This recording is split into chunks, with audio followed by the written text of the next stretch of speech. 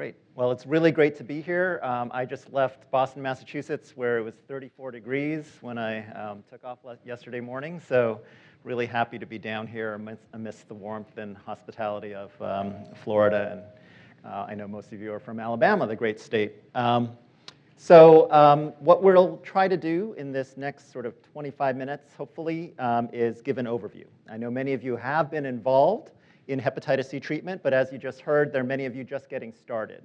So while we'll reinforce several of the concepts from this talk in the subsequent talks, so if I'm going too fast, you can stop me and ask questions, but we'll hopefully come back to the main important points that we'd like to do. So we'd like you to be able to list the available drugs and regimens for treating hepatitis C, and particularly the ones that you are likely to have available.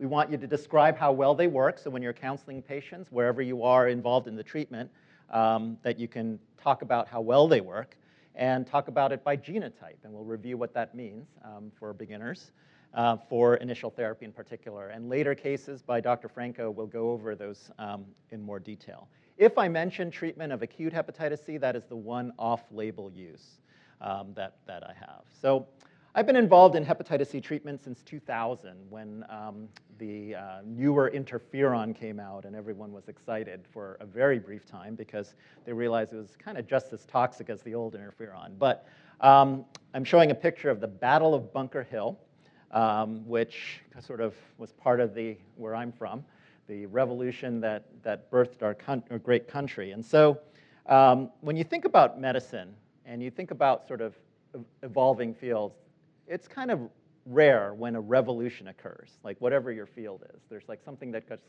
kind of transforms what you do. And you could work in, let's say, Alzheimer's all your career for 30 years and not see a revolution. Hopefully there will be one, but here we are in the midst of a very compressed, just in a few years, revolution of hepatitis C care. And that's exciting news.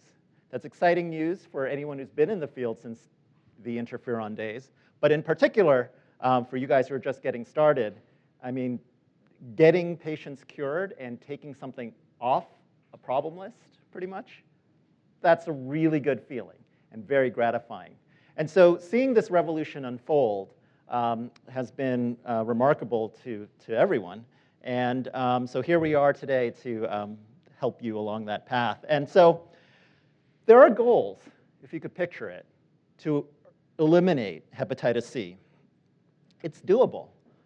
It's a virus that once it's gone from your body, it's truly gone from the body. And so you can actually eliminate it from a population as well. Just like we did with smallpox, it's theoretically possible. Now, there's some challenges to that effect. Now, if we think about hepatitis C and the fact that it was just discovered in 1989, we were already kind of aware that there was some blood-borne virus out there and that it maybe with the advent of like needle exchange and whatnot for HIV, there were some effects in reducing its incidence. But a lot of people before that, due to the silent nature of the epidemic, were infected. And we were only able to test since 1992. And yes, I was born before 1992, in case you're wondering. So, and then 2001 is when I got started about. And then you fast forward, and we have these interferon-free regimens just in the last 4 to 5 years that have completely changed things. And so can we reach the goals? There's this report by the national academies thinking about how to eliminate hepatitis C. Maybe not 100%. They talk about it as eliminating it as a public health problem.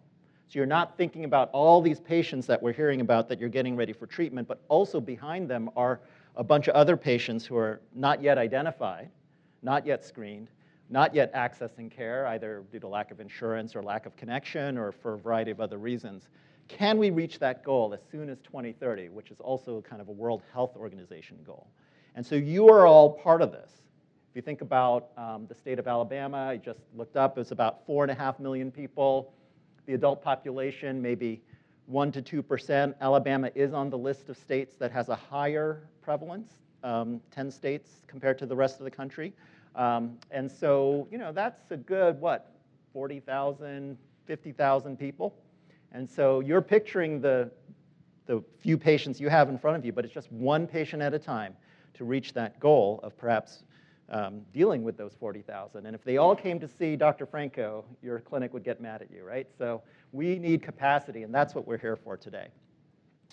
What is the goal? The goal is to reduce the all-cause mortality and liver-related health consequences, and we'll talk about that briefly in a moment, including end-stage liver disease and hepatocellular carcinoma. We're not talking about just a disease that's a little bothersome or something. We're talking about some serious, life-threatening complications. And then the way you achieve that is through curing this virus. What's termed a sustained virologic response, which if you test for the virus 12 weeks after the cessation of your treatment, that is what we call an SVR. And beyond that, it's very rare where you'll see the virus come back, although we will be talking about when it does, what happens. And so the guidelines, which are done by the Liver Society and the IDSA, and IAS USA was also involved at the very beginning, states that treatment is recommended for all patients with chronic hepatitis C infection. Now, there's some caveats. There are some folks who may have, like, let's say, end-stage lung cancer or something, and really Hep C is not their primary concern, and you could maybe skip over treatment for those folks. But overall, it's all patients. Does it say only patients with insurance? Well, I mean, it's kind of hard to treat patients without insurance, but there are medical assistance plans to get those patients onto treatment. Sometimes in some states I've heard it's better to not have insurance because you can actually get the meds. Does it say fibrosis stage, that we only treat cirrhotics or patients who are reaching that end stage? No. That doesn't make any sense to like not treat a disease before you have the complications of cirrhosis. It's like saying we won't treat your diabetes until you're getting blind or losing your kidneys. Doesn't make any sense. Does it even say like you have to like the patient? No, you treat all patients. So, I mean, we all love our patients, but you know what I mean. It's like everyone. And so chronic hepatitis C infection is associated with approximately how many years of lost life? If you're just talking with a patient who's making a new diagnosis, what would you tell them about the lost life expectancy? Is it on average 1 to 5 years, 6 to 8 years, 15 to 25 years? Sorry, there's a little gap there, but we can test out this audience response. So. Usually Mike brings show tunes, so we've got this. Yeah. So do I stop this? Or? Yeah. A couple more seconds. How many are you? There's 50 registered, so yeah. Sampling. Okay, so you're not saying it's 1 to 5 years. You're saying that it's higher. And 6 to 8 years seemed reasonable for many of you, and 15 to 25 for 38%. Well, as it turns out, hepatitis C takes off about 20 years of lost life. I'll show you that in a moment. Now, this is a chart looking at the number of deaths on death certificates reported. How many of you have filled out a death certificate, maybe in your training in the hospitals? But now I know many of you are in primary care and perhaps filling these less out. But you know, it's just sort of something you do in the middle of the night. You list a few causes and that sort of thing. Here you see that hepatitis C related mortality being listed exceeds that of 60 other infectious conditions. Now, not all of these infectious conditions are even life-threatening. There are things like chlamydia and whatnot, but they do include serious life-threatening things such as HIV, pneumococcus, tuberculosis. And you add all of that mortality together, and Hep C exceeds that. And working in any ICU over the last 10 years, you see this liver-related mortality coming in and dying of various causes like renal failure, sepsis, bleeding, and we'll go over those complications in Ken's talk. But this is serious stuff, and it's actually unlikely that people list hepatitis C as one of those 5 or 6 causes. They often are listing other things going on more proximal to the patient's death, and so this is likely a huge underestimate. Massachusetts, they're able to take our death registry and cross-check it with the hepatitis C registry, which captures every positive test, whether it's antibody or viral load in our state. And so you're able to match that, and what are you seeing here? You're seeing a mortality rate which should just steadily be increasing over time as one ages. It's one of the inevitabilities of life, right? Death and taxes. But here we see this excess mortality in patients right at that age of 54, 50 to 60, et cetera. And that reflects the number of people who are infected with hepatitis C, the sort of so-called baby boomer population. And so rather than an expected life expectancy of 75 in our state, if you're Hep C positive, it's 55. And there's similar data from New York City and whatnot. This isn't, I mean, it's something that could usually wait a few months, as you're getting patients ready for treatment. If they say, I'm kind of busy, maybe I can get treated after Christmas or something, it's like, that's okay. But waiting years and whatnot, it doesn't make any sense. You want to treat this before these patients are in the ICU. And what does SVR or cure do for you? So without SVR, this is mortality. These are taking patients with advanced fibrosis or cirrhosis, and you just kind of, as it goes up, you watch like 30% die over 10 years. And then with SVR, you see this much lower rate. Now, patients are dying. These are mostly baby boomers in their 50s and 60s of other causes there. But if you isolate on liver-related mortality or need for liver transplantation, another sort of end-stage outcome, you see this radical difference. 80 to 90% reductions in various complications, whether it's liver cancer, whether it's esophageal bleeding, whether it's decompensated cirrhosis. That's, I mean, if anyone looks at like, I don't know, oncology survival curves or whatnot, you don't see these separations. This is incredible. You see marked differences in sort of reversing the natural history. Now, I mentioned we'd talk about genotypes, and so just wanted to introduce that concept. What this is a phylogenetic tree, if you're not familiar with it. Think of it like a family tree of hepatitis C, all right? They're all kind of cousins to each other. And some cousins are closer in the branch than other cousins. If you have a big family, you kind of know what I'm talking about. And this is all on the same scale of hepatitis C on the right and hepatitis B and HIV, and you could put flu up there too, the sort of different flu strains. As you know, it's kind of like different flu strains every year. And Hep C just totally dwarfs that. It's kind of amazing that as viruses into these different genotypes, they all kind of cause the same disease. There's a little bit of sense when patients may ask, well, which is the worst? It used to be kind of 1 because that was tough to treat, but now all these treatments were pretty much designed against genotype 1, so the most common genotype. I guess on average, there's some epidemiologic studies that say that 3 is slightly more associated with a little bit more liver disease, but that's on average. It's not like, oh, 3 is the worst. I wouldn't tell a patient that. The other thing that's important about genotypes is that amongst young people who are acquiring the virus, largely through drug use, we're seeing genotype 3 as the second most common. And often 30% of new infections in youth can be genotype 3. Now, this is a life cycle slide. So picture the cell, the liver cell, containing the virus within it. And the virus is using the machinery of the cell to produce itself. And that's just kind of what you're seeing here. The virus enters the liver cell, and it kind of comes out.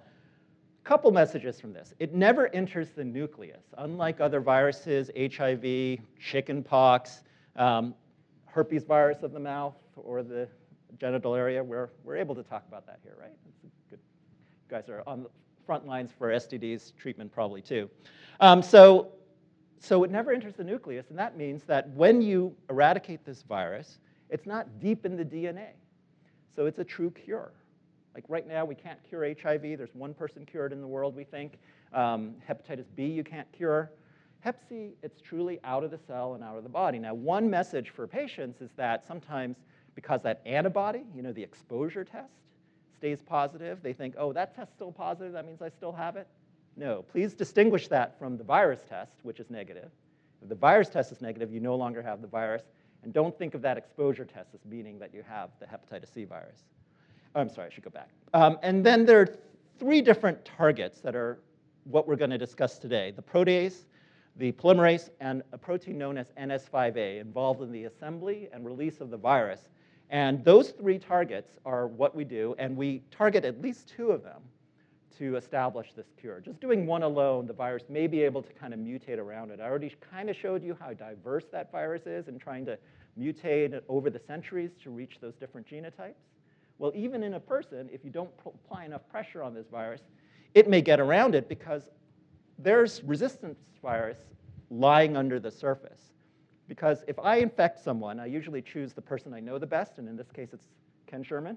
So if I infected Ken, it would sort of slowly adapt to him and sort of diversify within him and be kind of this swarm of closely related hepatitis C of whatever genotype I had.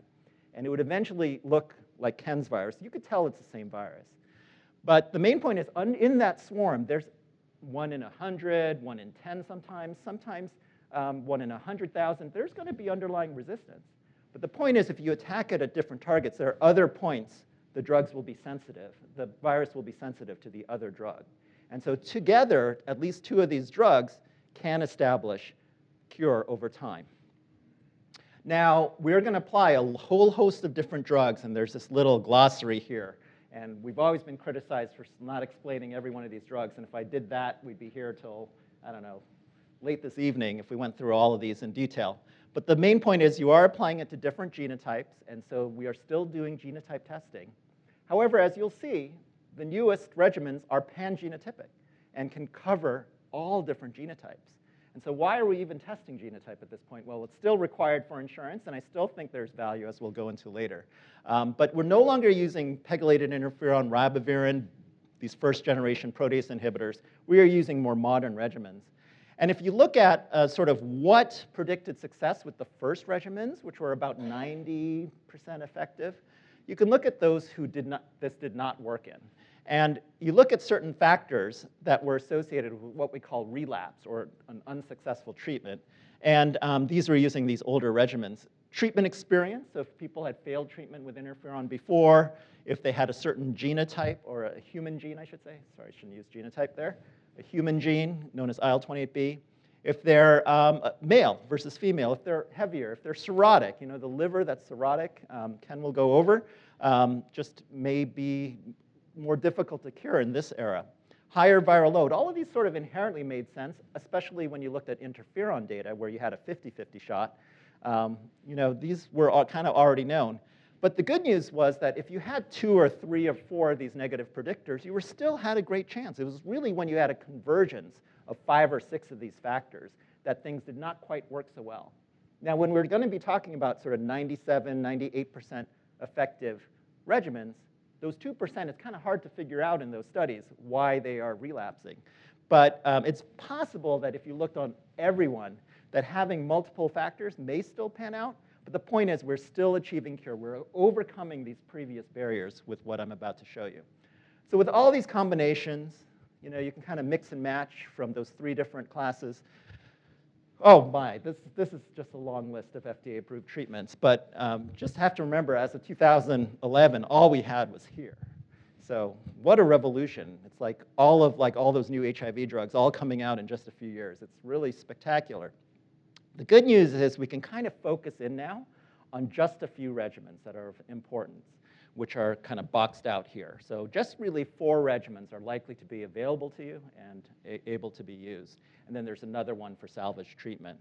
And so one can think about like trying to treat patients with these agents, and you could look early on and see how rapidly patients may be clearing.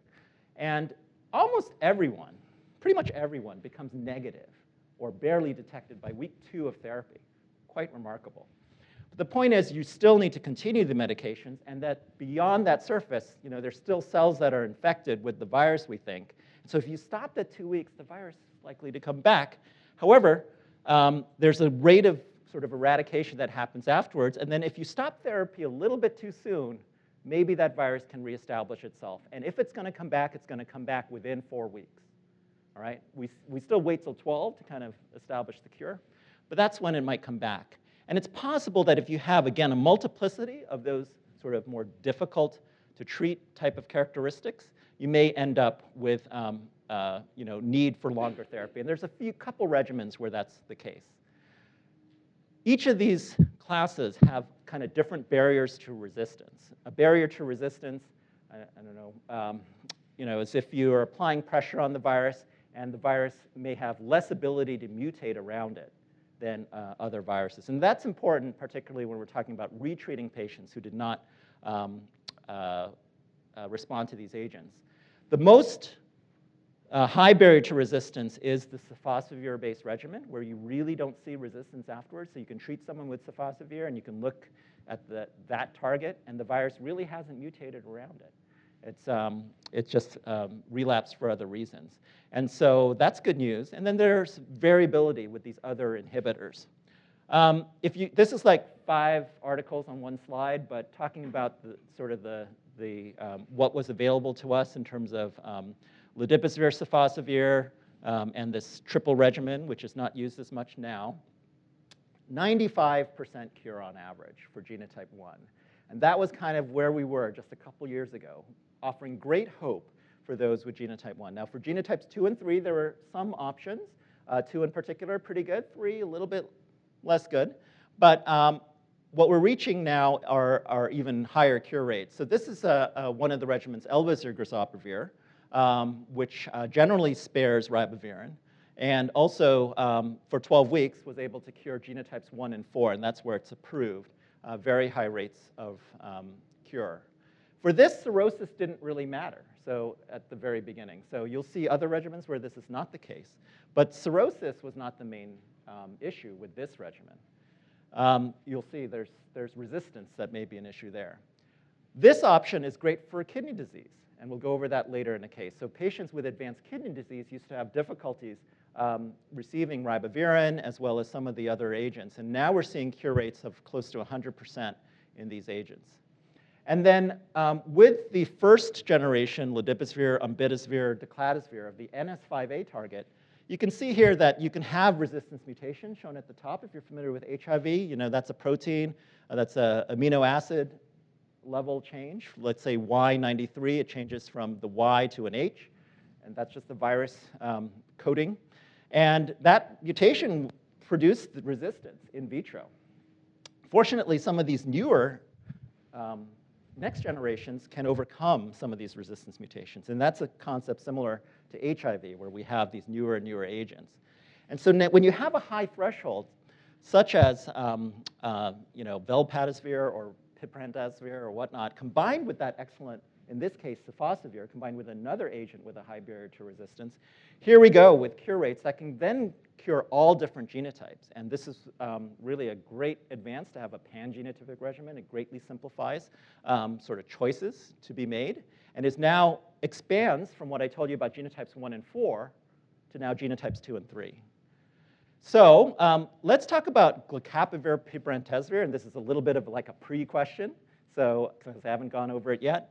But what's true about this new regimen?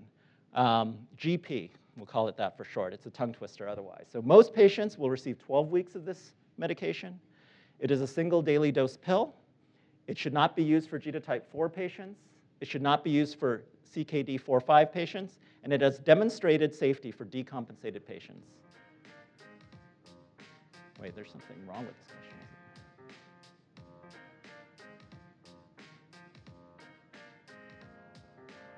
Something wrong with it, right? Oh, no, it's correct. Sorry, yeah, I have it right. Just blame the cold. I came from a cold climate. All right, so we got up to 20 answers. All right, most patients will receive 12 weeks. Well, I was just telling you about these great 12-week regimens, so that's not a surprising answer. But it turns out that the correct answer is 5, because this is something that for decompensated patients you want to avoid, and several of you caught up on that. So glecaprevir is not a 1 pill once a day regimen. It is once a day, but it actually comes in these little boxes, and it's 3 pills once a day taken with food. And this is the literal box that the patient will be holding. And I think it's good to bring patients in and say, do you take all it says it right there, but to make sure that they're taking this correctly. Because many of what I told you about soft velpatasvir, ledipasvir, sofosbuvir, that's all in 1 pill once a day, and this is not. But it's extremely effective. I was showing you 95% earlier. Here we're seeing 98, 99, 100% in this intention to treat analysis of patients who are both mono-infected, meaning without HIV, or co-infected with HIV. And we'll hear more about co-infection in a moment. And even treating patients who were sofosbuvir experienced excellent results. Remember, sofosbuvir is a polymerase inhibitor.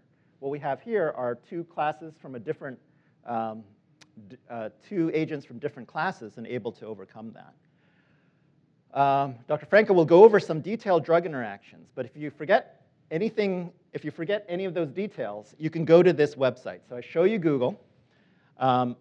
If you type in Liverpool, Liverpool, how great is that for remembering this? Liver, right? Hep C, got it? Everyone with me? Liverpool Hep C, you get to this interaction checker, all right? And I use this almost on a daily basis in the clinic. You type in the medication. I'm sorry, it's a little small for you in the back, but you have your sofosbuvir, velpatasvir. You can type in a co-medication. I'm typing in omeprazole, and it tells you about the potential interaction and gives you more details as to how it can be managed. Really quite wonderful. And here I am putting in, I think, amiodarone. Don't do that. Sofosbuvir and amiodarone will result in this do not co-administer. So, I mean, this is very helpful. And drug interactions are overall very manageable, but there are a few that you really do need to watch. And so this is one of the key medical components of treatment, is making sure you don't forget drug interactions. So Mike, if he talks about HIV, would give you the sort of menu of choices from different classes of, in that case, protease inhibitors, integrase inhibitors, if you've been doing HIV treatment, and you kind of pick from a menu from different classes. And that's not really how Hep C works, okay? So this says no alcohol will be served. We usually tell patients not to drink alcohol while in therapy. It's kind of like the liver's dealing with curing this virus. I mean, does a drink or two hurt? I don't know the answer, but in the end, that's what we counsel. And then, ribavirin with some of these older regimens may have been co-administered. But nowadays, we're not seeing ribavirin. We're seeing, some of these agents are no longer available. It's really like a fixed menu where things come together. And if you choose one, you got to go with the other because they come in different, if they come in the same pill. And so this is really kind of your menu of choices. But in the end, what are we really facing? We're facing, for patients, I told you in like a few minutes how to choose between these agents, and in reality, it's your insurance who might be choosing for you. But these barriers, genotype, gone away, high viral loads, I mean, each of these individually is probably not much of an issue. So, these things that we used to worry about, HIV definitely not an issue, even good options for kidney disease, which I briefly showed you. Side effects are very few. I didn't show you side effect data, but almost nobody, 1 in 1,000 in the clinical trial stops due to a serious adverse event related to the medication. These are the real barriers. Think about your patients, and it's not about the medications, it's about sort of the additional factors that come with patients, right? There's stigma to the disease. Do they want to get tested and know about it? Do they want to talk about this with their providers and get tested and treated? A lot have heard that interferon was bad, and so why come forward for treatment now? They haven't seen those commercials on TV showing you people walking through the woods and getting cured for their Hep C. You've seen those commercials? Yeah, you know what I'm talking about? Other comorbidities and other issues that come with unstable housing, imprisonment, these get in the way of hepatitis C treatment. And then there are structural issues. Now, we're addressing the scarcity of providers today in this workshop. So each of you, one patient at a time, can move forward. And we're trying to equip all of you with provider knowledge so you can counsel patients through the treatment, because motivated patients are more easily get through this than patients who are just kind of handed pills, right? And then access restrictions. That's such a major problem. I assume there have been some in Alabama over the years, and we'll talk more about that later. And hepatitis C care is a little bit more than just giving the drugs. There's giving immunizations.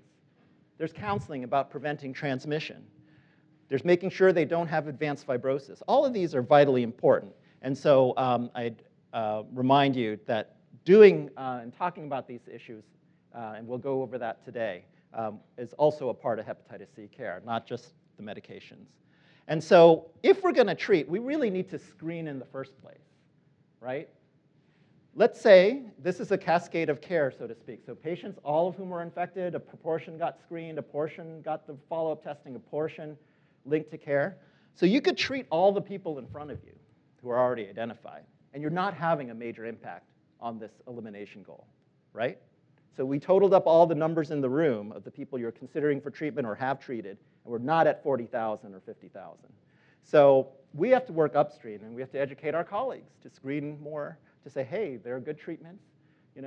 Maybe be more aggressive about screening to get patients into care and treat. So improving the cascade is really critical. And so it goes beyond the medications. Because if you really think about it, that's where the bottleneck is before they get to you.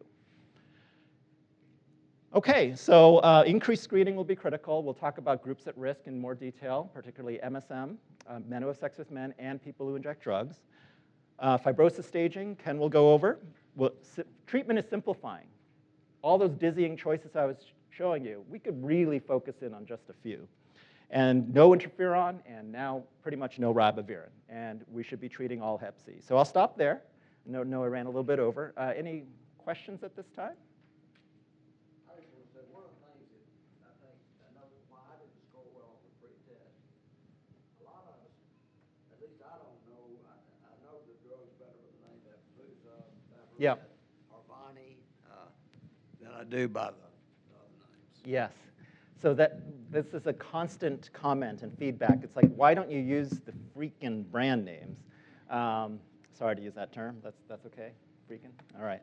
So it's a CME thing where we're supposed to use as teachers of this the generic names. If it's acceptable, like we could say the drug that begins with H or something, and maybe that'll help out a little bit to keep things straight. Yeah. I mean, for communication and teaching purposes, I fully agree that if I used the brand names, that would have been a much easier talk to follow. But it is a rule that we're trying to follow here and minimize. Yes, that's true. All right, any other feedback before we dive into some case to the next talk about hepatology?